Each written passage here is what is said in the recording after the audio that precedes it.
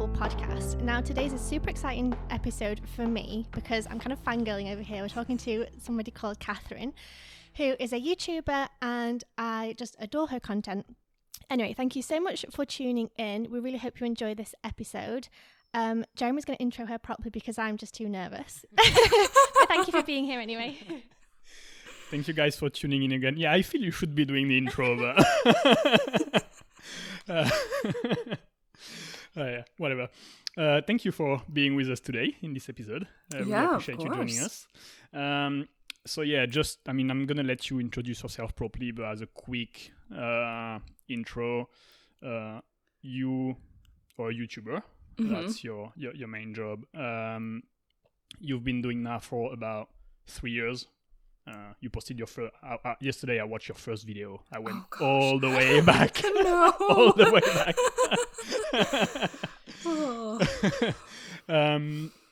But yeah, you talk a lot about how to grow a channel, how to grow a business, how to grow an audience on whatever platform. So you specialize in digital marketing in a sense, I'd say. Well, marketing in general.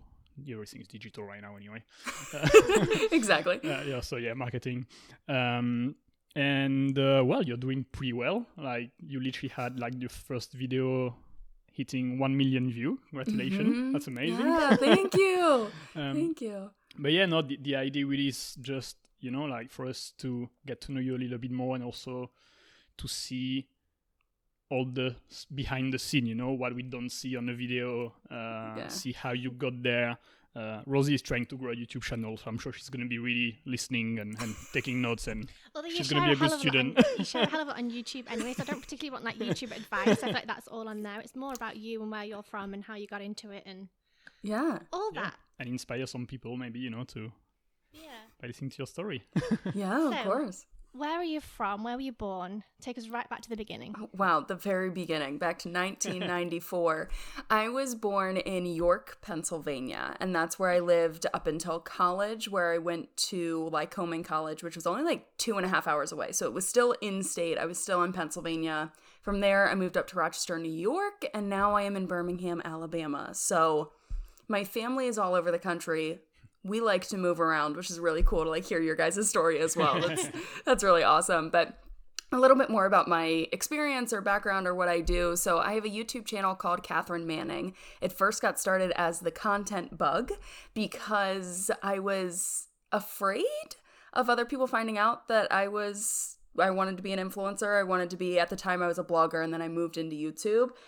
So I didn't really know what to call it, and I didn't want to call it my own name. Over time I ended up rebranding, and now it's just myself. It's just Catherine Manning. But yeah, I talk a lot about YouTube tips, helping other people grow on the platform, and I really just try to share my experience, what I've learned, what has worked for me, and hopefully that's going to help other people to grow online as well. Yeah. So correct me if I'm wrong, but you went to college and you did marketing, right, in college? Yeah, I majored in marketing and photography. Oh, photography I was on. Okay, all right. Yeah. So I guess that's where you've learned all the basics, right, to get started. Well, in a sense, yes, but also no. So I graduated college in 2016, which doesn't feel like it was that long ago, but at the time they only had one digital marketing course. Everything else was more so like billboards, or there was some TV commercials and stuff like that, but it was more so traditional marketing, not digital marketing. So there was only one class that I took that is actually now relevant to what I'm doing. Interesting. Yeah. That's interesting to see that just 4 years ago, it was already so much has changed. Yeah, it's not up to date at all. No. Quite interesting. Yeah. And then, so just after college, you got a job, right? You didn't start as a YouTuber straight away. Yeah, correct. I graduated college and I had a full-time job. I was working as a digital marketing consultant at first, and then I transitioned more so into being the content creator for clients. So I wrote blog posts, I came up with website content and did Facebook content, all of that fun stuff. Okay. Yeah. And when you graduated, did you have the ambition to work for yourself at one point eventually? That was your dream, or that's something that came organically because I don't know, circumstances? Yeah, it kind of came a bit more organically. I didn't really have a plan. I just knew that I needed a job. I needed a way to make money. So I ended up getting a full-time job, and I was very lucky in that sense that I graduated and I had a job offer that I could take. But I've said this several times on my YouTube channel, I'm just not a good employee. And I know it. Like, I work best for myself. I know how to motivate myself. Sometimes if someone else gives me a task, like, if I don't think it's important, then I'm not going to do it. And that's just who I am. I'm kind of like a rebel in a sense. So I always kind of knew that I would be better working for myself, but I never had a vision of, oh, I'm going to be a YouTuber, or, oh, I'm going to start this brand or this company. I never really had that plan or even like thought in my head what I was going to do. Okay. Yeah, it just came. Yeah. Yeah, so it just came. Okay. And yeah, I had a look yesterday. Your first video was about how to use Instagram stories. Yeah. It's so good that you have that video there, though, because it's nice for people like me to look back and be like, oh, so that's where she started, and now she's killing it. So like, it's fine if I start where I am, and then I can hopefully progress to somewhere close to that as well. So it's great that you've still got that there. Exactly. That's honestly the reason why I left it. And when I obviously created my YouTube channel, I probably got like 2 views on that video, and then it worked its way up to 20. And now I think it has like 10,000 views because people do that. People go back through and they're like, what is the first video she uploaded? So yeah, I mean, I think it's so easy to compare our chapter 1 to someone else's chapter 100. So like having that reference point of realizing we all start at 0, like, all of our videos are crap at the beginning. Like, you got to work your way up. I think it's a good reminder. Even for you, it's interesting, like, not now, but in 5 years' time to look back into it and just for yourself, like, just to remember, Jesus, that's what I did 5 years ago. Yeah. Yeah, sometimes it's a little bit cringeworthy. I go back to some of my older videos to reference them in the videos I'm making now, and sometimes I just like cringe. I'm like, what was I thinking? Oh. So I know that you said in some videos that you started YouTube to kind of emphasize your blog posts. So you do a video to try and help explain a point, and then you kind of thought, oh, well, I might do more videos. And then I also kind of know that you said at some point that you started YouTube as a business, thinking, okay, I know that I can do YouTube and earn money, grow a following, and this can be my, source of income. Yeah. What kind of switched, and also how, because I know that as a like trying to be YouTuber, a lot of people say that you have to do YouTube as a hobby and as a passion, and then if it grows into a business, then that's like a benefit, rather than, whereas you went into it thinking, no, this could be my business, this could be a job, I'm going to treat it that way. So can you talk to us a little bit about that? Yeah. I feel like that was a really loaded question. Sorry, I know. No, you're good. So one, the thought of start YouTube as a hobby and then it turns into a business. I think you have to start YouTube because you love it. Yeah. I know that there are a lot of people that get started with YouTube because they're like, I can become a millionaire and I can just make money filming my life. That's not reality. Like, if you don't love it, I don't really see the point. So I agree with the thought of like starting it because you love it. But like you said, I was a blogger ahead of time. So I had my blog for about a year, and then I decided to dive into YouTube. And the thought there was I was creating tutorials, and it was hard to, specifically Instagram stories, that first video I ever shared, it was hard to demonstrate how to use Instagram stories just based off of pictures and text. Like, it didn't make any sense to me. So I was like, I'm going to move into YouTube. But yeah, in the back of my head, I knew, hey, YouTubers have turned this into a full-time job. YouTube is a business. Like, you can make money from it. You can grow your audience here. And my goal at the time was to obviously grow my audience online. I wanted to help other people understand the digital marketing world. Since I had worked in it, I really wanted to help bloggers, is where I really started. So I helped them with SEO and just understanding blogging and websites and all of that stuff. And then once I moved into YouTube, I was still trying to help bloggers, and then it transformed into now I'm helping YouTubers. But yeah, I mean, it's kind of hard because I think in some aspects people get started with YouTube because it is a hobby and because they love it. And then once it turns into a business, they're not really sure what to do and how to adjust. And that's like one of the avenues I'm trying to dive down with my own business or with my own channel is, hey, diversify your income. Like, you can turn this into a full-time job. You can build out your company. You can build out your team. You can create paid products. Like, you can have a larger impact with just your YouTube channel than, hey, I'm just creating videos for fun type of thing. So I don't know. I feel like that was a really loaded question, and I'm not sure if I answered it in the right way. But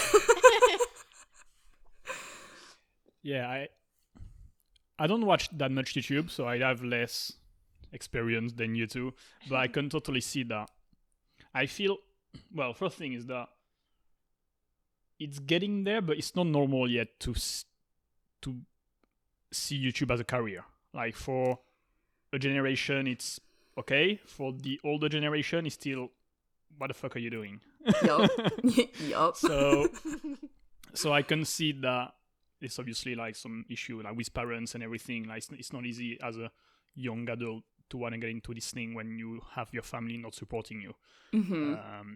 So I guess it's easier to say, yeah, I'm just making video for fun, and that's how people start, because they don't see it as a career, because they don't have the support that's needed to actually get started. Because it takes a lot of time. I mean, I can see her how long she's spending. Like doing a video is not just, hey, welcome to my YouTube channel, post it, done. Like it's a lot of work. It's interesting. How much would you say you spend like on one video in average, like a 10-15 minutes video? How long in total does it take to prepare it, film it, edit it, and post it? Total? So I'm working on a YouTube video right now, and this one video is probably going to take me over 16 hours. But that's also filming. I do typically 2 days worth of filming, and then editing can take me 2 or 3 days. So compared to one of my vlog videos where it's like I'm just filming randomly, I pick up the camera. I mean, there's a strategy and a plan behind it, but I have 1 day of filming, and then it can take me only 4 hours to edit. But the videos that go live on my channel, they typically take 8+ hours to edit. Yeah, so that's is a bit more than just a hobby. When you have to spend 3 or 4 hours doing one video, you gotta love it, like you said, because if you don't love it, you're gonna give up after 2 weeks probably. Oh, 100%. And that's you never last. Yeah, that's the thing. So people see, obviously, I mean, even on my channel, you can see how much money I'm making from YouTube. So people see, oh, YouTubers, like, you can make good money and you're just creating videos, in quotes. Like, there's a lot more to creating videos. But if you don't have the drive and the passion, you are going to quit before you get to the point of even being monetized, or before you get to the point of actually being able to turn it into a business. So I think you have to love it, because a lot of people see my channel now and they're like, wow, you're doing amazing. That's so awesome. I want to be like you. And it's like, yes, but you didn't see the 2+ years of me struggling my butt off to make money, building up credit card debt so that I could now get to this point where I am today. Like, it's a hustle, and it's definitely a labor of love. Yeah, it's the overnight success. Yeah, there's no such thing as an overnight success. Yeah, it's an overnight success that took 10 years or 2 years or 3 years. It's often the case. I feel also, like you said, you started as a blog and now you're doing YouTube, but in a sense, you just follow the trend. Like, blog 5-10 years ago, blog was a thing. Like, you were a blogger. YouTube was not a thing yet. And then the content and everything is switching to video slowly. So you just adjusted and to the need of the audience more than anything, I guess. Yeah, definitely. And I think the same thing is like with podcasts. Even a couple years ago, I feel like no one was talking about podcasts, and now podcasts are so huge. Like, you have to learn to adapt and keep adjusting as you go. Yeah, just like a voice is going to get bigger and bigger in the next few years, because we can see, Alexa with Amazon and Google Nest thing, like, I can imagine that in 5 years, everyone is going to have what's the name of these things?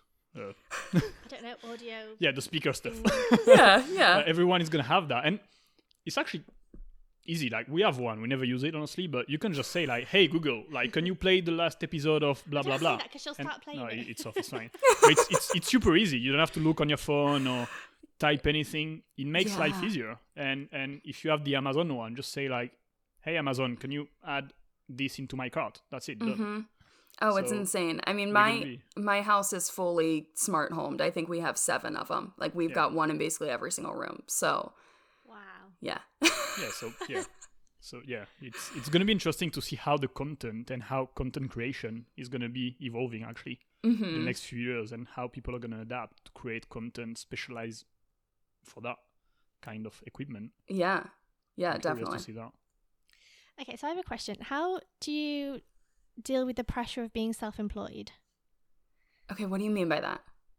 Well, in terms of like, I know that, so I looked back on your Instagram recently and you posted a picture, I think, of you like crying in a car and you were saying I had to take some time off because it was just like the pressure was too much. And I don't know, just you were saying that like if you don't create videos, your business doesn't run because you're the only person behind it. So that's a lot of pressure to kind of have on yourself as like, I need to work because otherwise nothing gets done. And I feel the same pressure with myself as well. So that's kind of why I'm asking in terms of Yeah. I wasn't sure if you meant like in terms of the money because like if I don't, there's no secured paycheck. Like it's not like I'm getting paid every other week. So I wasn't sure if you were going down that element of it. But just in general, when I was first getting started, I mean, my first few years, especially when I wasn't making that much money, the stress that I put on myself was really, really hard because you can't just take a vacation. You can't just say, okay, I'm going to take a whole week off work and my work is still going to be there. No, like the world keeps going. You have to keep going. So I've learned over time how to better kind of deal with that in a sense. Like if I actually want to take a vacation, I have to prep all my content ahead of time. And then I have to realize, okay, I either have to keep up with my emails or I'm going to get back and I'm going to have 100+ emails. Like you just kind of need to learn. But the hardest thing I think is the income.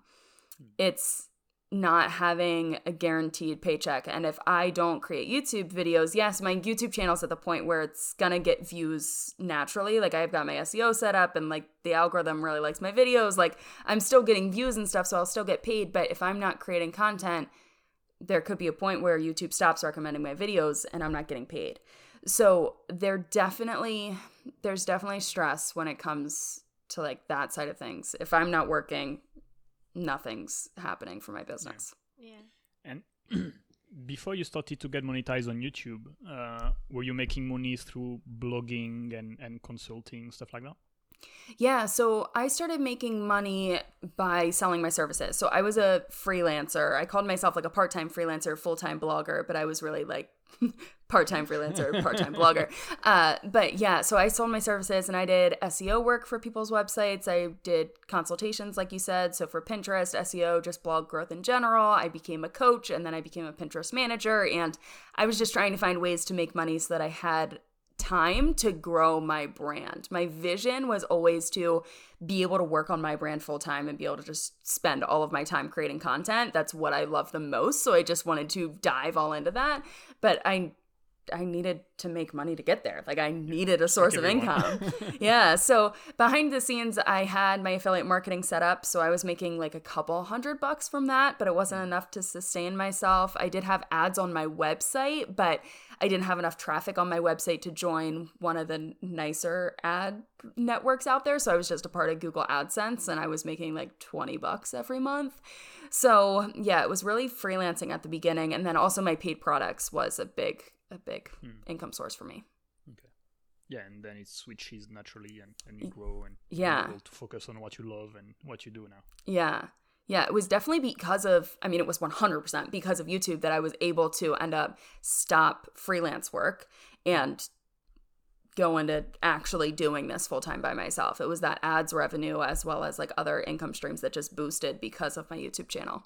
Do you remember how long it took you to make your first $1 on YouTube? I think it was only like a day. No, but I mean, between your first video and the day you made $1. Yeah, that was like a year and a half plus. Right.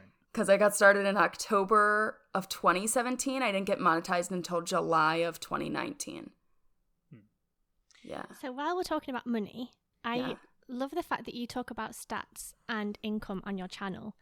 Was that terrifying to say I earn X amount of money per month? Or was that kind of... Yeah, it's... Because people don't talk about money, do they? Yeah, it's such a taboo. No, it's such a taboo subject. And I mean, I don't think it should be. Honestly, like, I think... So I went to college for business, but when I started my own business, I didn't understand taxes. Like, I feel like something like that should be talked... No one does. Yeah, like... I feel like that should be talked about more. So... At first, I was terrified. It's funny, it goes in waves. At first, I was terrified to share how much money I was making because I was afraid people were going to be like, oh my gosh, she's not making that much money. Because at the beginning, I wasn't. But you can go on Pinterest and you can see how much money other bloggers are making. And when they're making like $100,000 a month compared to someone that's making $3,000 a month, like I thought people were going to look down on me. So the first video I ever created that was a full month income report was actually just in November of last year. So that seems like it's actually been a while now because we're already in August, but it doesn't at the same time feel like it was that long ago. But I started to become a bit more confident because I felt like I was making decent money, enough money that it was like, okay, other people could see it and it could be practical for them too. And that's what really was my goal, was to help motivate other people or help other people realize, hey, I can actually turn this into a full-time job. And I got started with my whole brand because I was miserable. I was unhappy. I wanted to be a photographer, and I had people tell me I couldn't be a photographer. I'd be living on the street. I'd be broke, and I was just really unhappy. And then once I found something that I loved, I was like, wait, I can turn this into a career. And now I have, and I like love my job so much. So like I want to help other people do the same thing. So once I started to share my income, I wanted it to be educational for people to realize different ways that they could make money on YouTube or just online. But I also wanted to help motivate people because, like I said, some people get started with YouTube because they think they're going to make millions compared to other people get started with YouTube because they honestly love it. Like they have a passion for it. So I wanted to help those people that had a passion. But yeah, sharing all that totally inspired me because I feel like a lot of people do videos where it's like, oh, I made my first $100 or here's my first paycheck. And then they never talk about when you're earning 20 grand a month or 50 grand a month or like how much you earn per video or how much you can earn based on how many subscribers you have and this CPM and all the rest of it. So it's really great that you are so open about that and share it because it makes me think, oh crap, I could maybe get there, or, you know, other people can. So thank you for doing that from all of us who watch you. Yeah, I always love those videos myself. Like whenever I see people that have 1 million subscribers and they're sharing how much money they're making, I'm like, holy crap, they turn it into a business. But there's also a downside to that because I think it's kind of hard. I don't know. I'm 26 years old and I'm making over 25 grand a month. But what people don't see is all of my business expenses, like how much money has gone into just my equipment and stuff. No. Yeah. Yeah. People don't get that. Yeah. And like, that's not even including like my taxes, what I have to pay for taxes. That's not including like the donations that I make and other things. So I think sometimes people see that money, that dollar sign, and they're like, whoa. But in reality, like there's a lot more that goes into it. And I think that's the whole topic of money being a little bit too taboo. Like we need to talk about it more. So yeah. You said that when at the beginning, when you wanted to get into photography, you had people telling you that's not a job, you're going to be living in the street. Mm-hmm. What does people say when you said, okay, I'm going to be a YouTuber instead? That's why I started as the content bug, because I was afraid of anyone. Like, I was afraid of what other people were going to say. And I didn't want what other people thought of it to deter me away from doing something that I wanted to do. And I think that was so important for me. But I will say, so I created that video sharing how much money I'm making now with like 200,000 subscribers. I don't think my dad ever saw what I'm doing as a real business until he saw that video. And he was like, wow. Holy shit. Yeah. Yeah. So I think, I don't know, there's this quote I've heard before that's like, no one will believe in you until you make your dreams become a reality. And then people will believe in you. So I just, at the end of the day, like I had to believe so much in myself that when other people came at me and were like, that's not a real job, I was just like, okay, like watch me do it. It's interesting, right? Because when you need support, it's actually when you get started and when it's hard.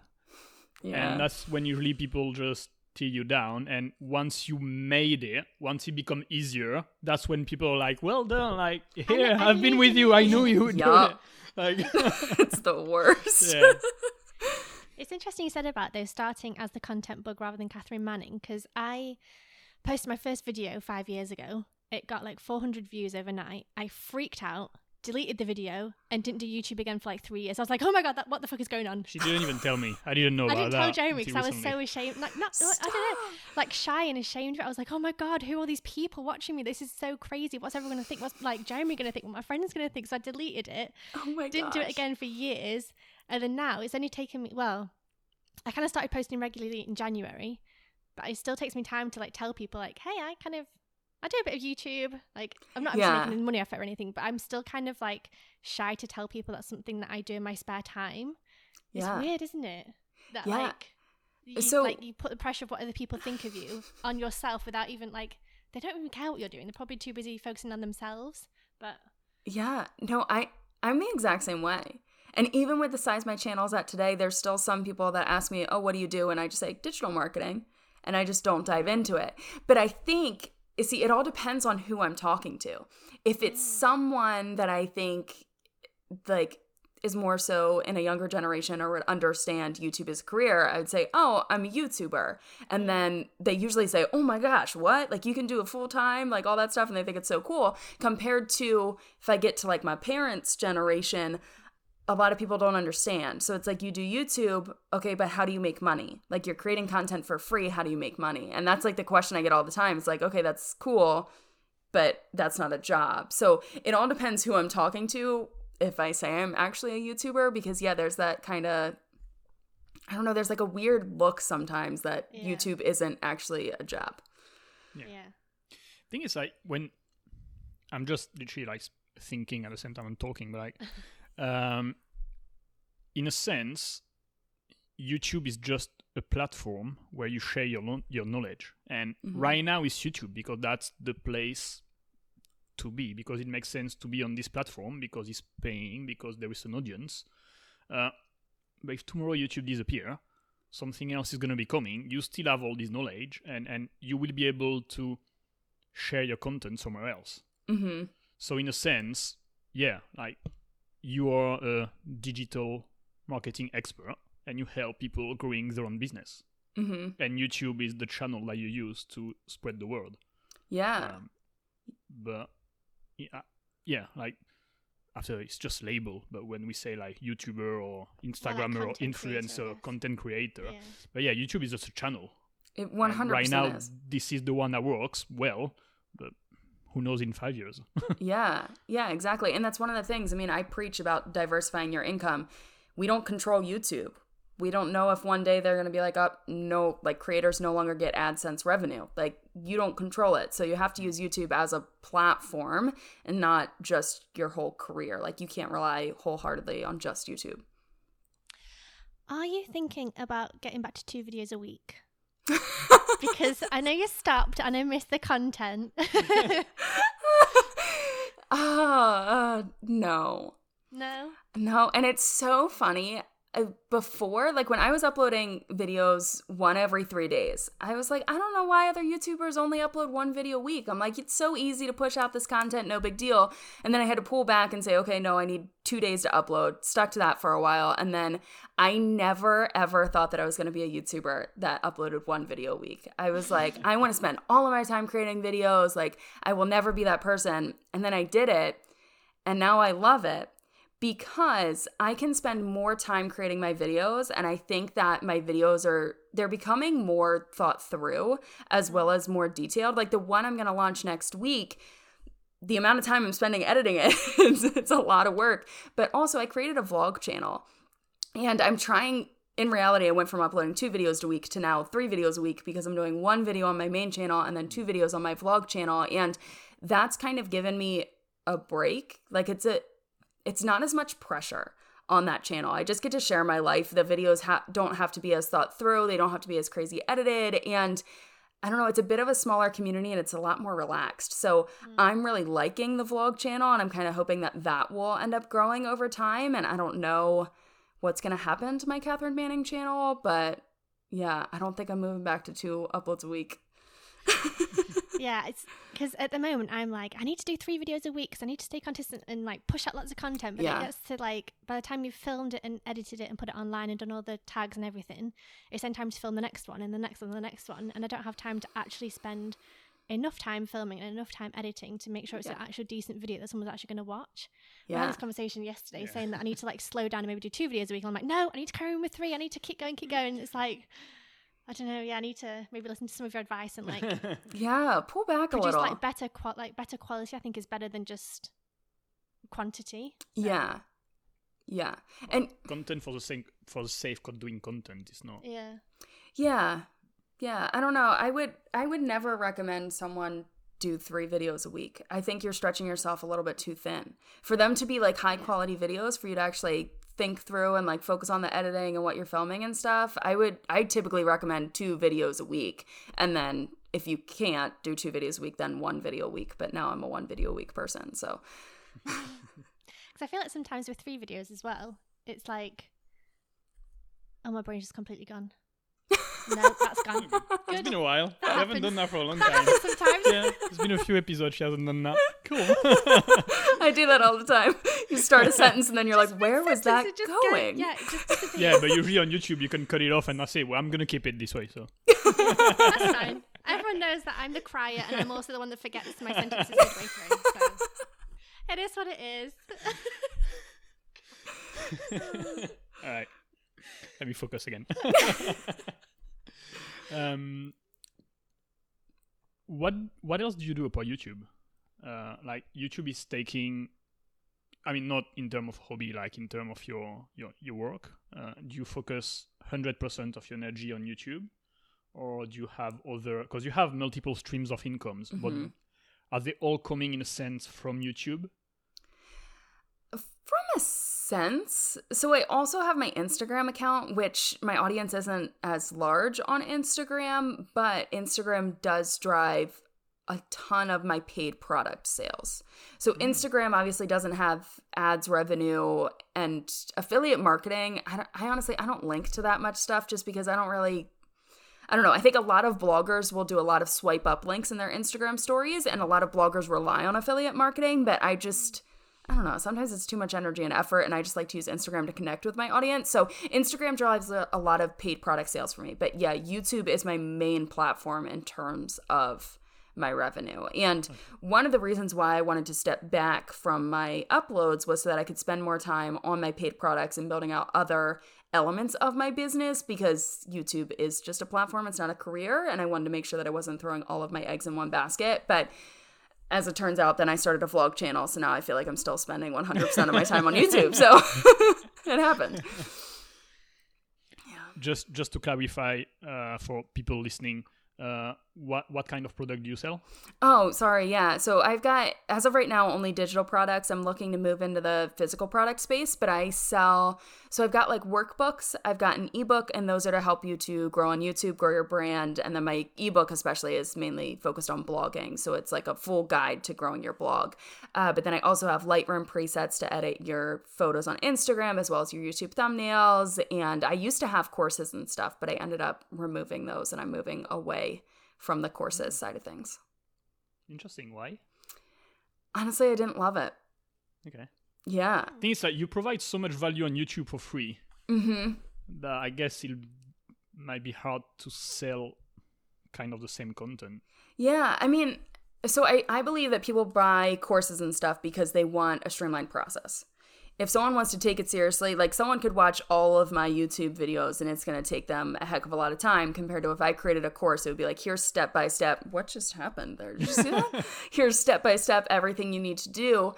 So I think people buy courses because they want that streamline. They want that faster approach to wherever they're trying to get. And I get the question all the time, like, why don't you come out with a course? Why don't you come out with another ebook and all that stuff? And I really like writing, and I'll probably come out with another ebook in the future, but courses I just didn't love, and you have to keep up with them. That's the other problem. So digital platforms are always changing. So before I was creating courses on blogging and Pinterest and all that stuff, and SEO, like the Google algorithm changes all the time. Pinterest came out with a new face lift, and they're always changing, and then you have to go back through and you have to recreate the content for the course, and it's a lot of work, and I didn't love it. I didn't find a passion there. So I would rather create videos on YouTube that people can access for free and just kind of focus on that, and then my other paid products as well. I like that you focus on just what you like to. Yeah. And well, you don't get lost in things just because. Chasing money. Yeah, because I feel like everyone is doing online classes right now. That's like the thing. Everyone is trying to sell one. Yeah. But I like that you don't do it just because you don't like it. Yeah. And that's, I mean, funny enough, that's a comment I've gotten before is like, you can really scale your income if you come out with courses. And it's like, I didn't start my brand just to scale my income. Like, I didn't start this because I wanted to become a millionaire. I started this because I wanted to be happy. And if I did something that wasn't making me happy, then what the heck is the point? Yeah. So it's like, yeah, courses can be profitable for me, but it's just like, I just don't want to do it. And I would rather create products that I feel like aren't out there. Like I've got a product that's the Blow It Up Blueprint that helps you do an evaluation of where you're at right now, what you need to focus on in the future, and then actually create a plan to do it, to actually achieve your goals and your dreams.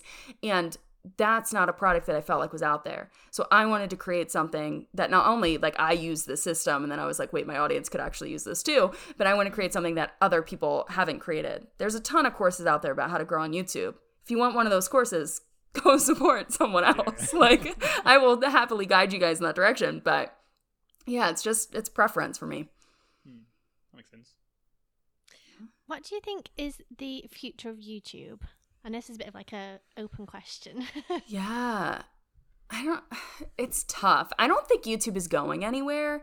You know, there's some social media platforms that pop up, such as like TikTok, for example, or like Vine happened Musical.ly. I think there's some that pop up and then they die off. I don't think YouTube is dying off anytime soon, but I think YouTube is more so moving in the route of taking TV. And like, how many people actually have cable TV? Yeah, I feel like not that many. TV. I watch Netflix and YouTube. Like. Yeah. So I don't know. My YouTube videos are starting to get longer and longer, and I try to make my videos around 15 minutes, but there's some that are more so like 27 minutes, and they're longer, but people are choosing to watch YouTube videos instead of a TV episode. So if a TV episode is typically around 30 minutes, you can usually get away with a video that long because people will actually watch it. So I think that's more so the direction YouTube is going. I think YouTube has it went through a phase of like really real content to like super clickbaity, fake, staged, just like, in my opinion, not great content. And now it's more so moving back to real content where people just want to watch vlogs. Like people just want to see your day in the life. Like they don't want the highly edited, they don't want the scripted videos. So I think YouTube is more so going to move in that direction of real, authentic content, which is something I love. I'm really excited about it. Yeah, I'm the same. You seem really natural on YouTube. Like you seem to be who you are. You don't act, you don't pretend, which I feel like some people, kind of create this virtual life on Instagram or YouTube or whatever. Mm-hmm. But if you're sad, you're sad. If you want to cry, you cry. It's amazing, but also it's really hard to be authentic and vulnerable in front of a camera, knowing that I don't know how many thousands of people are watching, right? Mm-hmm. Yeah. When I first got started on YouTube, obviously you can go back and watch those videos. It was very, very hard for me. And I'll watch those videos today and I'm like, who was I trying to be? Because either I was trying to be perfect or I was trying to be really bubbly and outgoing and like goofy and like it just like wasn't actually who I was. And I think the more you get used to your camera, the more like you can't fake it.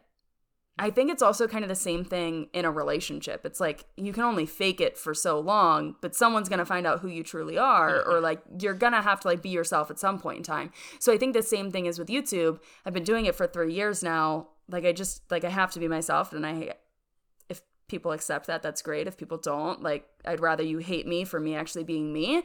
But in terms of being authentic and crying on camera and all of that stuff, that's not always easy.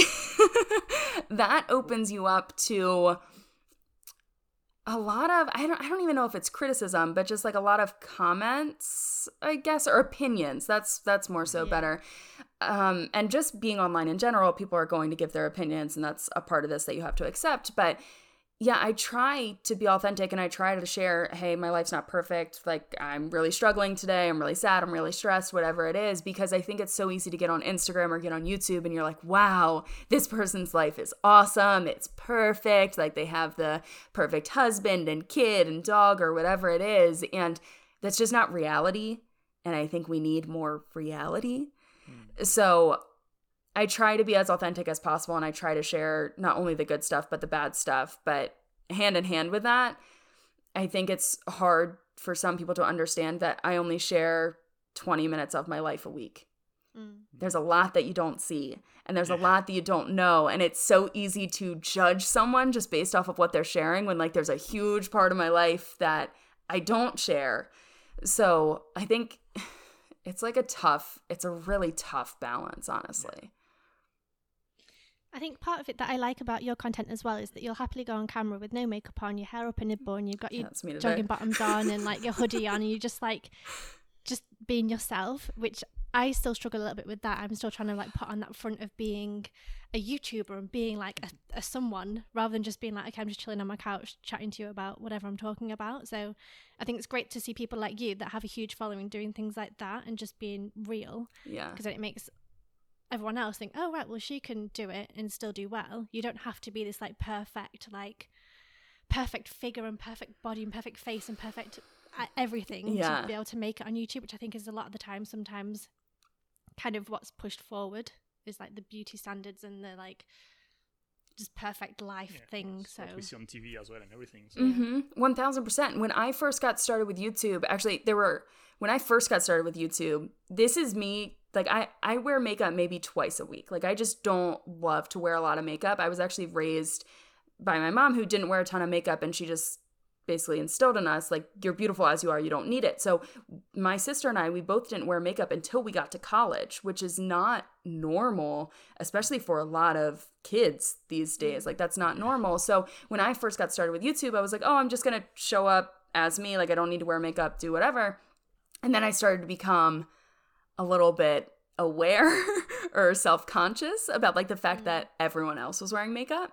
So there was a phase where for every single one of my YouTube videos, I was wearing foundation. Like, I was doing the whole entire thing, and that's just not who I am. So for a while, I did that. Like, I did the whole thing of, I need to be perfect. I need to have my makeup done, because everyone I watched had a full face of makeup on. And I was like, why do I think I need to fake it? You know, that's kind of what it came down to. I was like, why am I putting on this front for, to be honest, people I don't even know? So now I'm definitely much more confident in just being like, this is who I am. Like, I wear my hair up most days. I wear crew neck sweatshirts. Like, it's just who I am. It's what I like. But yeah, it's definitely an adjustment. And I think I would assume that a lot of people go through that exact same phase of wanting to be perfect, whether it be your makeup or like what you're saying in the video, because I did that too, where I would re-record the same scene over and over and over again until it was perfect. I have that issue, especially with my skin, because I have have kind of acne, so I have a lot of redness and scarring. And I remember I was like, no one's going to want to watch a video of my disgusting face now, I need to cover it with foundation. And then now I'm like, no, actually I need to be one of those people that's not wearing makeup even though my skin isn't perfect, just so that young girls see that I'm on YouTube and I'm happily talking about whatever I'm talking about, and it doesn't matter that my skin isn't flawless. So 1000%. It's good to have an ally with this. Like. Yeah. And the other thing is, you can connect to more people when you're real than when you're fake. You know? Because you can connect with all those other girls that are struggling with the exact same thing and be like, oh my gosh, like it's almost normalizing it. Because we look at magazines, we watch TV, all that stuff, and it's like this just picture perfect, gorgeous girl with this body that's like not everyone's body looks that way. Not everyone's face looks that way. So I don't know. I think that goes back to also being authentic, crying on camera, like letting other people know not every day has to be perfect. Like my life is not all just like rainbows, butterflies, sunshine. Like there's bad days too. So yeah, I think it's more important to just show up as you are, but that's easier said than done.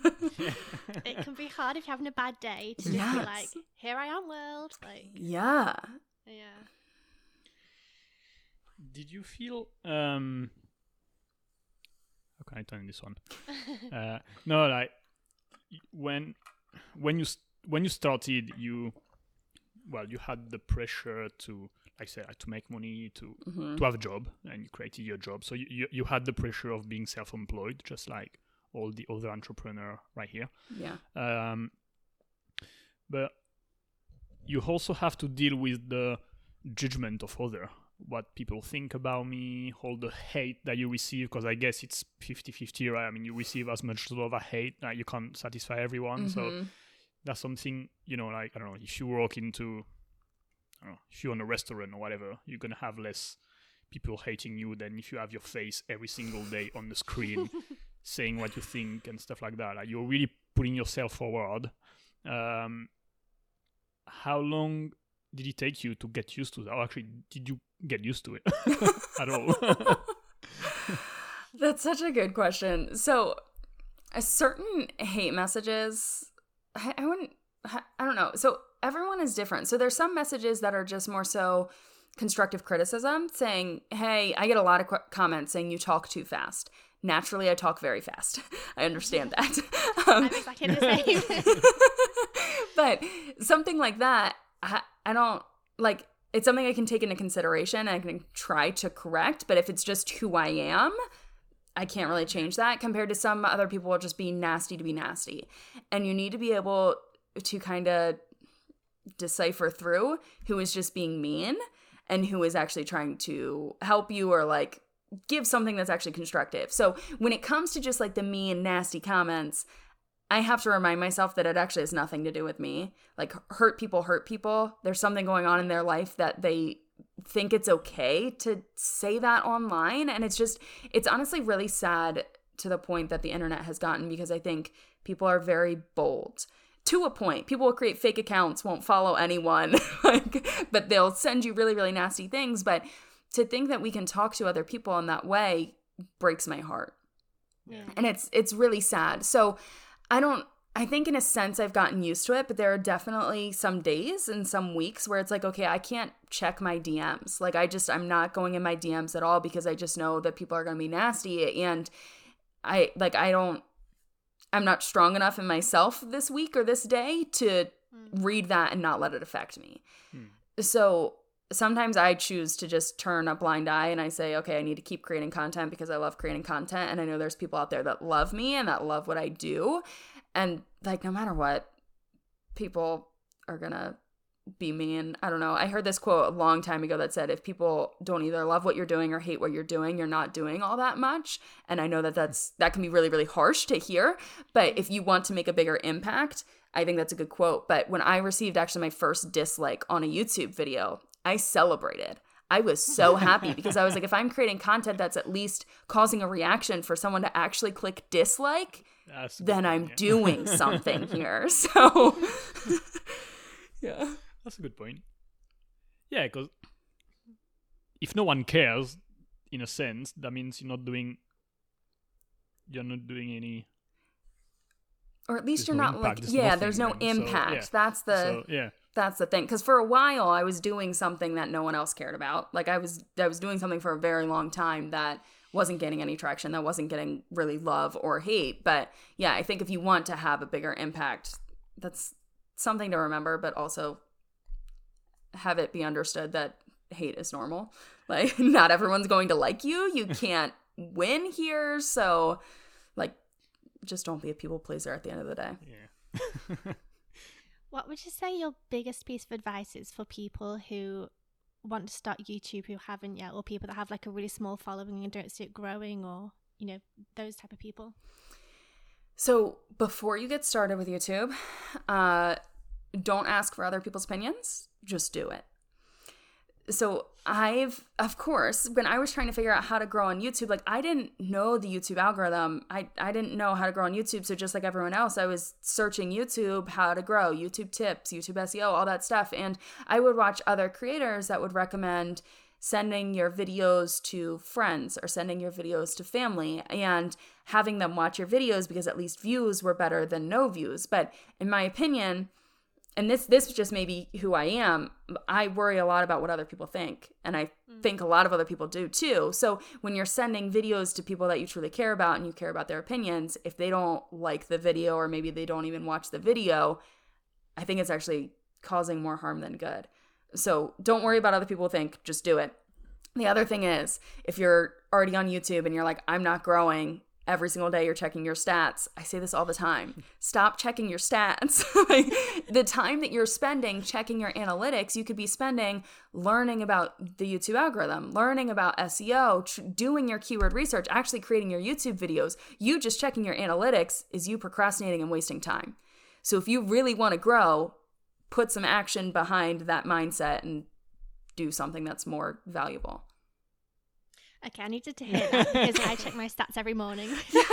Oh, trust me, I've been there too. I had to take a whole month off of checking my analytics because every single day I would spend like an hour just looking over everything, and it was a waste of my time. Yeah. And also, I guess it can have a really positive impact, but also negative. Like, because if you see the growth, it's like, oh, that's cool. You know, it's nice to see the result of your work. Mm-hmm. It's helping. It's motivating, but also you start to like, oh, last month was better than this month. What have I done better? Oh, this video is not doing well. Shit, I spend so much time on it. And then you get stuck into this cycle of like analyzing what you're doing rather than just doing it. Over-analyzing. Yeah. So. I think it's important. And whenever I share that, people are like, what? Like, you're such an analytic person. You share analytic reports. And it's like, yes, like I love analytics. I do. But I think there's a way of using analytics to your advantage compared to almost like abusing them and using them as an excuse. So you're checking your analytics every morning. I'm not growing. What's going wrong here? It's like, well, maybe focus your energy on actually creating a better video. Or what is one thing within your last video that you think you could actually do better in your next video? So I think you still need to check your analytics to a point. You need to understand what videos are popping off, what keywords you're ranking for, if the algorithm's actually working for you, or even, I mean, I think spend more time in your comments, figure out what your audience actually likes. If they have any questions, what videos can you create out of those questions? Like, I think there's a way of using the platform to your advantage and not just abusing it and checking it every day and losing your mind.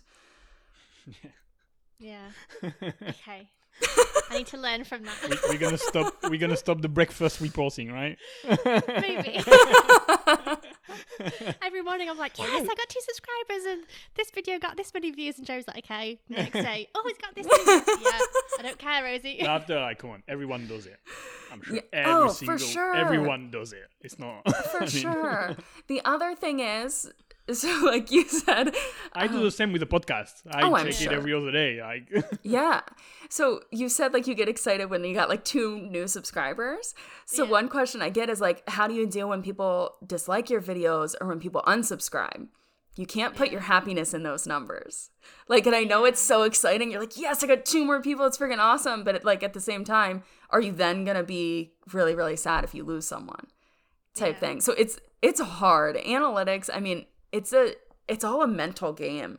It really is. Yeah, it's just a matter of not getting caught up into it. Yeah. And just analyzing them for the value they bring. Like, where are people coming from? How do they find me? How can you use them? But don't let them overwhelm you. And yeah. I think so far I'm doing quite well because I know that there's the whole thing like comment on other people's videos to hoping they would then go and follow you, and like, you know, kind of with Instagram, there's different games of trying to follow, unfollow, subscribe, unsubscribe, all this kind of thing. Like, I haven't played any of those games. I'm just like, if people want to subscribe, perfect. If they don't, that's fine. Yep. But then also I do have a little party when someone does subscribe. So I think I'm doing quite well, but I could also probably do better. So it's just human. It's fine. Yeah. And I mean, so I think I got to the point where I wasn't growing for like 2 years, and it was exhausting. It's really, really hard to stay motivated when you're not growing, when you're not seeing any results. So I think I got myself to the point where I was like, okay, I can't be happy for any new subscriber. I can't be happy for anything like that. So then it's like when I hit 50,000 subscribers, when I hit 100,000 subscribers, like all that stuff, I almost felt like I couldn't celebrate. So I think like it's a double-edged sword. Like I would say, like, don't put all of your happiness into how many subscribers you have or how many subscribers you're gaining, but also you need to learn when to celebrate and be like, dang, I put in the work and now I'm here. So how does it feel to have almost 250,000 subscribers? That's huge. weird. You feel like a celebrity. No. My sister has been joking with me from the very beginning. She's like, you're famous. You're famous. And then as soon as I hit 100,000, she was like, now you can't say you're not famous. And I'm like, I'm not famous. Like, I don't feel that at all. But I would say the one thing I notice is now when I see other people that have big channels, I more so understand that they're just a human being.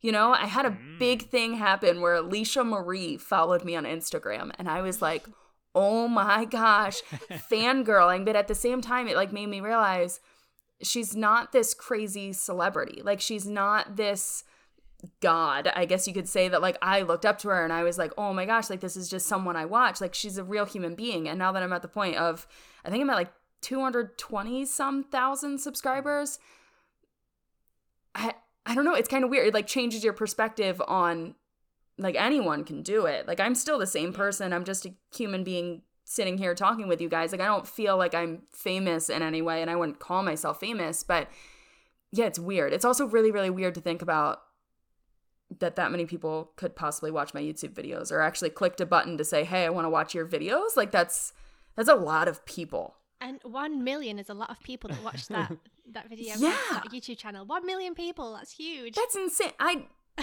What? It's weird. Yeah. Sometimes I like have those realizations where I'm like, holy crap. Because I think because I'm such an analytic person, it's easy to look at your analytics and be like, oh, that's just numbers. But then you're like, every one of those numbers is a person. Think about it. Imagine being in a room and having 1 million people in front of you, and you do like a keynote with 1 million faces looking at you. Heck no. It's weird. It's so weird. And it's strange because like that's not even something I think about when I create my videos. Like, I don't even think, oh, all these people are watching. I just think of like one specific person. Or I think back to, okay, when I was trying to get started, when I was trying to grow, what did I need to hear, or what was like the advice I wish I had? That's like what I think of. So I don't even think that many people are watching my videos. It's crazy. I think that was one piece of advice that you gave, actually, was pretend that your camera is your friend, that you need to want to help them with something. And that actually really helped me, because I feel like earlier this year, like I was, well, probably still am now, but trying to be like this presenter person. Yeah. Whereas when I started thinking about like, oh, actually my friend Carlos wants to start doing YouTube, or how can I help him? How can I tell him what I know, the little that I know? What can I do to help him? Or like photography, what would I wanted to know 5 years ago about photography? Yeah. That I could tell myself that I wish I'd known as like a cheat sheet to like, this is the easy way of learning this technique, or this is the easy way of learning this. So that really helps me to make it easier to feel like I'm just talking to one person rather than a camera, and also to then however many thousands of people will watch it afterwards. So yeah, that was some good advice. Yeah, all of your advice is good advice. Oh my gosh. But like, I'm curious, because as much like you're trying to stay detached from the numbers and everything, but come on, like we're all human. Like, when you do a video, you know that it's going to be watched by a lot of people. Do you feel that do you feel your content, you're creating your content in a different way when you only had, I don't know, 20 people watching?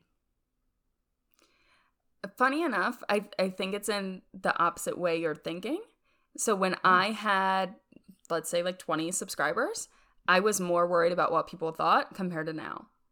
And definitely there are times when I have that, because we're in cancel culture.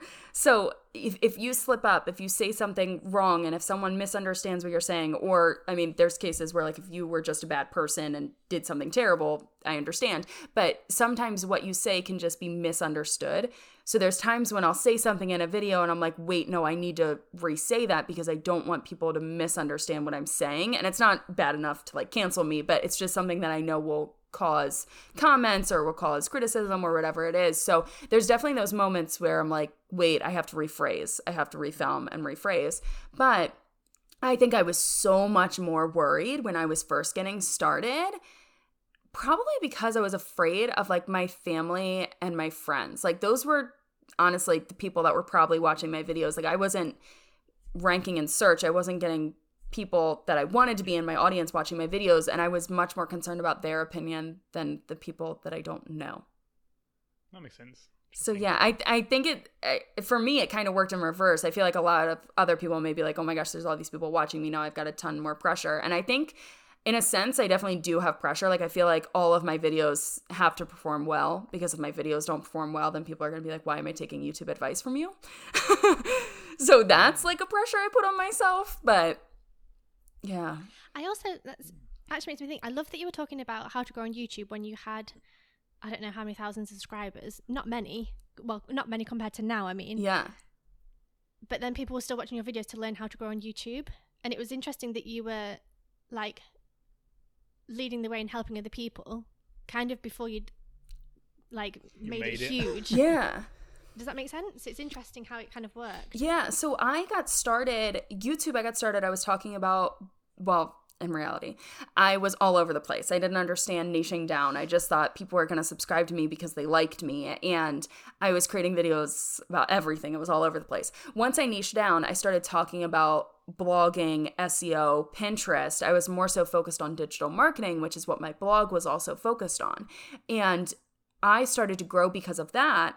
And because, like, behind the scenes, I was learning YouTube and figuring out, okay, how can I get my blogging videos to grow? How can I get my Pinterest videos to grow?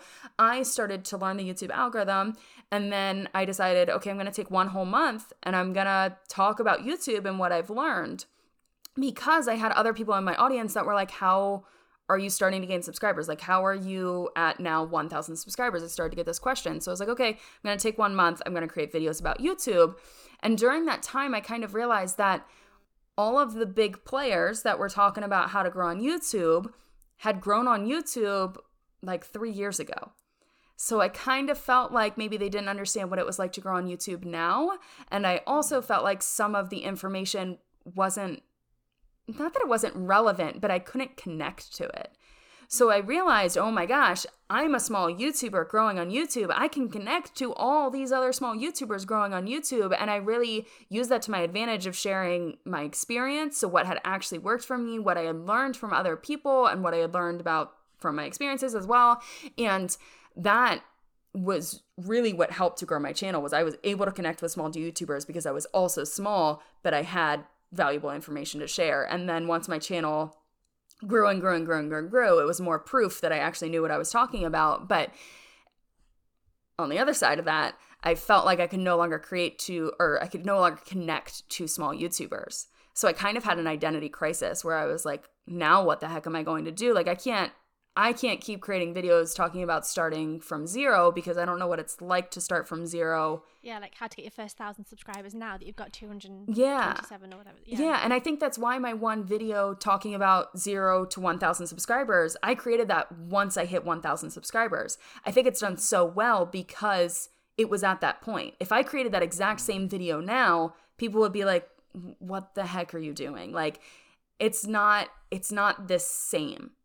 Yeah. So I don't know. I had like a big identity crisis with my channel where I'm like, what the heck am I going to talk about? So I'm trying to talk more about like the business of YouTube and continuing to scale it and other things that aren't talked about. And I've gotten a couple of people saying, I want your old videos back, talking about like growing from zero or growing from the bottom and all that stuff. But it's like, I understand that's no longer where I'm at. And I can't speak on something that I'm not at. Yeah. And do you ever regret or not regret? Because I know you talk about niching down, but you also said that because you niched down so far with the YouTube thing, you felt like you couldn't talk about anything else because you're the YouTube advice girl, whatever. Do you ever regret doing that and wish you'd kind of carried on talking about whatever? Or you? But then also, I guess niching down made it possible for you to grow so much. So it's kind of a weird balance. It's 100% a weird balance. Yeah, I wouldn't say I regret it. Because, so here's the hard thing. I'm teaching people about growing on YouTube, so I need to be growing on YouTube too. If I'm not, it's not really valid. Like, I have to be my own case study type of thing. So it was good for me. It was good for my channel. But at the same time, I really limited myself. And I got myself to a point where I felt like I got stuck, and I felt like I wasn't using my creativity. I felt like I wasn't living up to my fullest potential because I was just only talking about YouTube. And that's why I ended up coming out with my series, more so talking about like becoming a YouTuber, but it's talking about my journey and how I got started and all that stuff, because I felt like I lost my purpose in what I was doing. I was just creating videos about YouTube to help people with YouTube because that's what I thought I had to do. And then I was like, wait a second, like my whole purpose of this was to help other people create a life they love doing what they love. And if they hate their full-time job and they want to become a YouTuber, like I want to help them do that. So how can I do that? So yeah, I had to pull back a little bit, and still my channel is very much so, it's still talking about YouTube. It's not so much like YouTube tips. Well, it's still YouTube tips, but it's not like YouTube tips for beginners. But yeah, I limited myself by niching down too hard. But I think on the other side of that, if I didn't niche down that hard, then I wouldn't have seen the growth that I saw within my channel. And is that why you created the other one then? So you got a bit more freedom. Yeah. I was going to ask, why didn't you put the vlogs on your Catherine Manning channel? Because would that not have... I don't know, what was the thought process of separating them completely? Yeah, so I did. I tried for 3 months. I uploaded them on my channel, and my Tuesday videos were YouTube related. My Friday videos were more so vlogs, and they started out as, okay, this is just going to be my daily life, whatever. And then I realized though they were doing okay, but they weren't doing great. So I was like, okay, what if I make vlogs that are still related to YouTube in a sense? Yeah. And those did pretty well for me, but it got to the point where I still felt like I was so limited. And I think I did that to myself because I niched down so hard. I just felt like I was so limited and I wasn't having fun with it anymore. So I wanted to separate it. And now just have like your workspace and your fun space, I guess. Yeah. So now with the vlog channel, not all of my audience has converted over. So my YouTube channel has 220,000 subscribers, and then my vlog channel has only 4,000 subscribers. So obviously it's not the same audience there. And that's kind of what it's taught me is, okay, a lot of people are subscribed to my channel because they want these tips and because they want these kinds of videos compared to vlog videos. So I'm trying to move a little bit away from just YouTube tips on that channel and say, okay, I can still create this style videos, but in other topics. So that's kind of the direction I'm going, and hopefully that works. But separating my vlog channel, it allowed me to actually better connect with the audience that wanted that content. And it also gave me like the freedom to just create and not worry about views, because I was really worried on my other channel. Like you got your office and you got your playground. And you can just... Yeah. And the other thing is, so I'm hoping my vlog channel can grow, but with a channel like that, there's a lot more opportunity for income in terms of sponsorships and stuff. So I am very, very selective with the sponsorships that I do on my channel. I want to make sure that I'm partnering with brands that my audience is going to like. So it's like, okay, I love Levi jeans. Very random. But if I did an ad or a sponsorship on my channel that was Levi jeans, people would be like, what? It wouldn't make any sense. What the heck are you doing here? Like, right? Compared to this is a product I love and use. I've been using Levi jeans forever. If I did it on my vlog channel, it would more so make sense. So it's opening myself up to more potential, in my opinion, in terms of the earning value of it. But it's also, I mean, it's just something I can do for fun. It's something that can grow and evolve with me. And yeah, I don't know. I like it. It's also going to be interesting for you as an analytic person to compare. I know you're thinking, I don't know if you have done the video yet, or you're going to compare both channels, like the vlog channel compared to the main channel, and like in terms of growth and in terms of monetization and how quickly you got monetized. Obviously, you had the previous audience anyway, but it'd be interesting to compare them both and see how they evolve together, but also separately. Yeah. So. And the other cool thing is, so obviously, I'm a YouTube channel growing, talking about YouTube tips. So I get a lot of comments from people saying, okay, you're only growing because you're talking about YouTube tips, or you're only ranking in search or getting traffic from search because you're creating how-to videos. So when someone's looking up how to edit a YouTube video, one of my videos may pop up. What happens if I have a vlog channel? What happens if I have a gaming channel? What happens if I have a makeup channel? So one of the benefits to actually having a vlog channel is I more so now get to understand that side of things. Because yes, I grew on YouTube not talking about YouTube, and then I grew even more on YouTube because I was talking about YouTube, but I more so wanted to understand, okay, how the heck can you grow a vlog channel? Because there is a difference there. Yeah, it's a good guinea pig for you. Yeah. It's a good cobaye because you can test your strategies and you can adjust your YouTube content based on the experiment you're running on the other one. So it's actually interesting. Yeah. How? I mean, I agree with you. YouTube is not gonna get away tomorrow. Probably that's fine. It's gonna be there for a while. Fingers crossed. But is that something you see yourself doing for a long time? Do you have other ambition and plan in mind that you would like to pursue later? Like, what's your plan? Yeah, so it's crazy. When I first got started, I was 22, 23. Yeah. And at that time, I was like, I'm too young. Like, no one's going to take me seriously because I'm too young. And now I'm at the point where I'm 26 and I'm like, I got my whole life ahead of me. Still too young. Still too young. But I'm like, there's so much I can do. Like, I don't need to have it figured out right now. But the goal, which has always kind of been my goal, is YouTube is a platform. Like, we don't know when YouTube's going away. So one, it's great that I'm building this audience and I can convert that into other things. So it's like if I wanted to move more into like the speaking space, I don't really want to. I thought I did at one point in time, or even like hosting events or something. I have an audience to sell that to, but again, with like coronavirus and everything else going on, like nothing is guaranteed, and my income right now isn't guaranteed. So what I'm ultimately going to move into is more so real estate. So I want to have like rental properties and do stuff like that, as well as still have my YouTube channel as long as YouTube will have me and everything else. So we'll see what happens. I've got like smaller little steps to get there, but yeah, it's investing in real estate and having other income sources outside of YouTube and outside of the digital marketing world, I think is very, very smart, as well as just saving money, like being smart with your money. I love as well that you talk about that. I think it was in your vlog, Tanya, you was talking about you want to be a millionaire, and people just don't say that these days.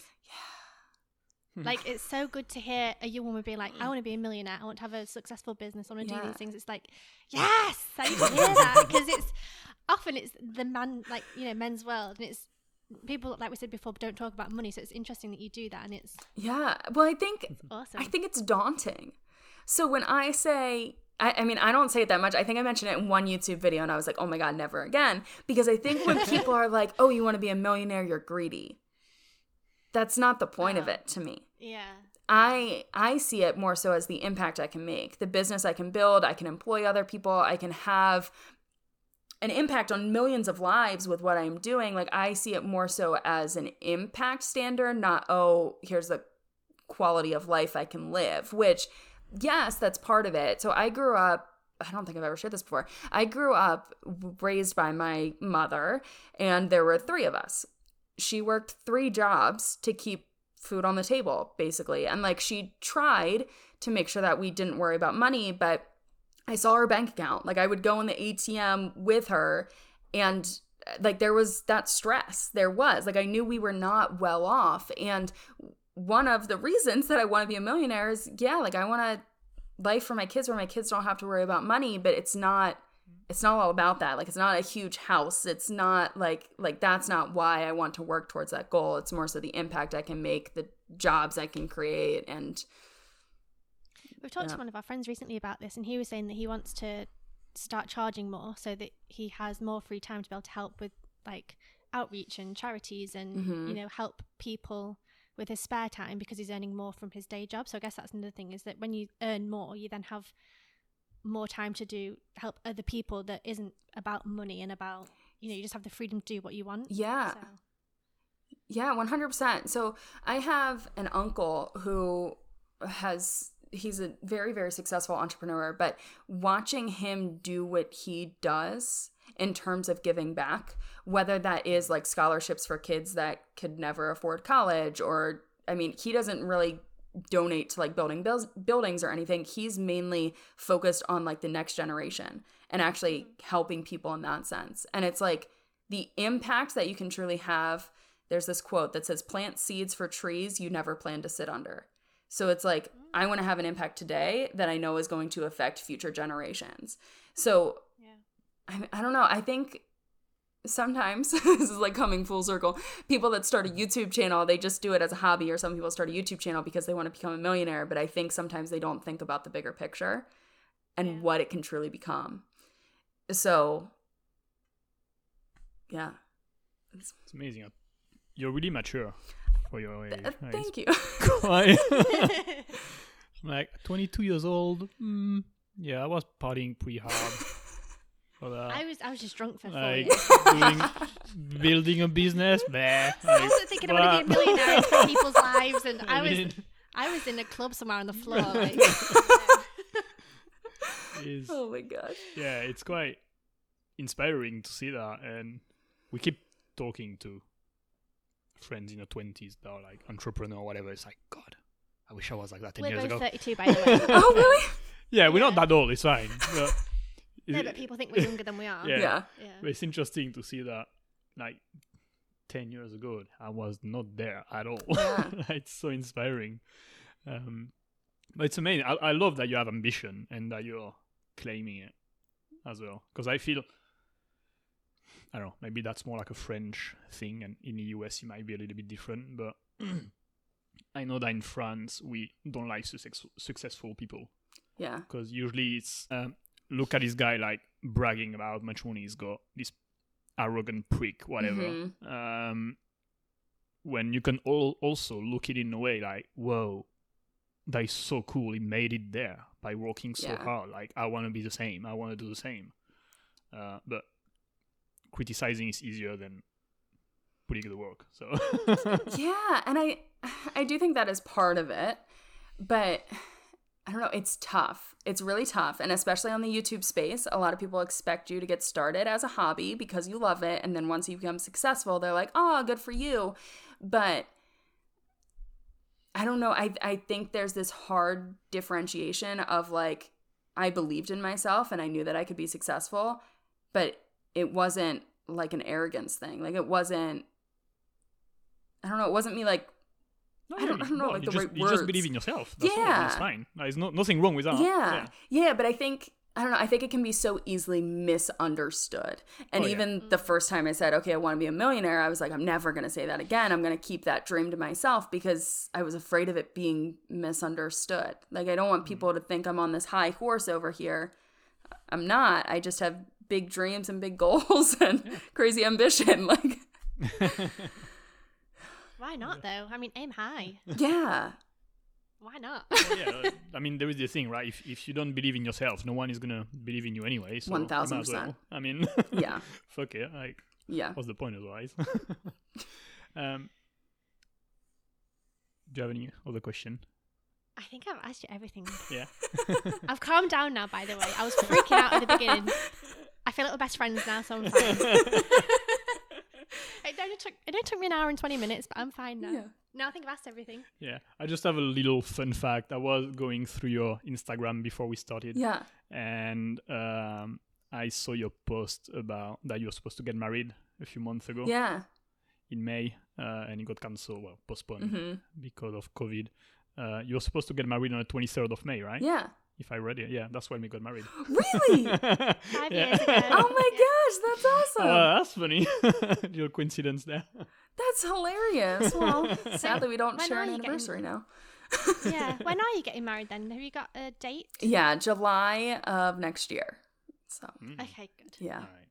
Fingers crossed everything is back to normal by then. And this year has been one heck of a year. Yeah, oh my God. 2020 is just, it's been crazy.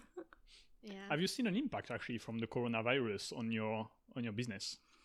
So compared to other people, I don't talk about it much just because I know so many people have been affected by it. And it's insane just to know how many people have lost their jobs or how many people are now adjusting to working from home and no longer have childcare and all that stuff. But for my business,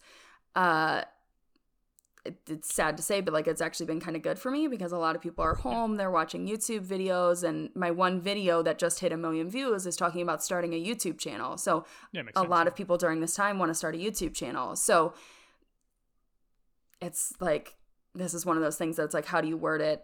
It's been good for my brand and my business, but it's been terrible for so many other people. So oh yeah, no, but that's why I thought. I imagine everyone is watching stuff right now. Yeah. So I could imagine that. Yeah, 1,000%. More viewers. There were so the first few months, obviously, a lot of advertisers pulled out of their ads and stopped paying for ads, which means creators don't make as much money. So a lot of creators I know were affected in that way. But the ads served to people all relate to typically the video that they're watching. So a lot of people are watching my videos because they want to make money or they want to grow online. So people were still pushing ads towards those things because people needed it. But I know that there are a lot of influencers that struggled with their even ads revenue because of advertisers pulling out. Interesting. Yeah. Okay. That makes sense. Yeah. And just one last question. Yeah. More personal. Your fiance, future husband, is it into this YouTube realm, anything at all, or is just got like another job and he's doing something else different? Yeah, so he is more so in the finance side of things. So yeah, he's not into YouTube at all. We actually, the vlog channel is a joint channel, so it's both of ours, which I edit all the videos, and now that he's back to work, it's basically just vlogs of me because he's not home or around as often. But yeah, he has nothing to do with YouTube. Like, his career is totally opposite. All right. And you do everything yourself then? Well, he was wanting to edit, wasn't he? At one point he was wanting to edit the videos, but then I guess he didn't went back to work again? Or? Yeah. So he went back to work, but he's also in his master's program right now. So he's going through school. He's got a full-time job. It's a lot of freaking work. So yeah, I'm fine with editing the videos. What was the question? No, I forget. If you do everything yourself, or if you have yeah. So I have a management team who helps me with brand deals. They do all communications with brands, sponsorships, all of that stuff, negotiation, everything. So they help me with that. And then Alex, my fiance, he actually helps me with the finances. So I'm really the creative visionary in the relationship, and he is more so the, I would say, like, down to earth finance guy. So he definitely helps me with my finances, my taxes, all that stuff. So yeah, he helps me with some things, but basically it's me full time over here. Yeah, the creation is you. Yeah. And then the whole, like Rosie said, all the boring stuff is other people, and you are the film. That's what she says every time. Like, I do the picture, I do the fun things. Jeremy does all the like invoices and finances. Do you think Alex would ever quit all the finance thing and do YouTube full time if your vlog channel grew and things? And would he ever want his own channel, or is that not at all what he's interested in? Yeah, so YouTube is my passion, you know? Yeah. YouTube was never his passion. It was never what he wanted to do. So he wanted to do the vlog channel because he thought it would be fun.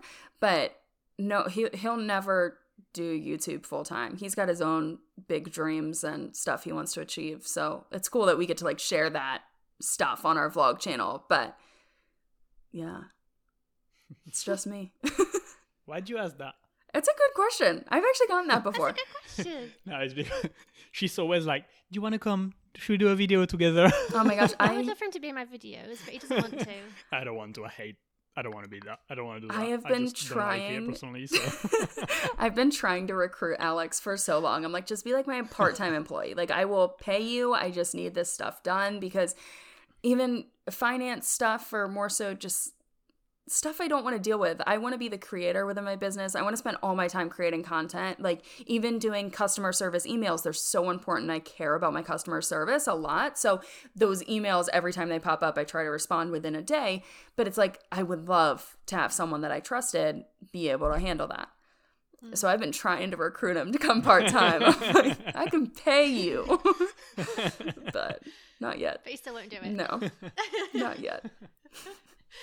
Well, you know, you're both chasing your dreams, and that's fine. Yeah, exactly. As long as you're both happy, that's fine. Yep, that's the main thing.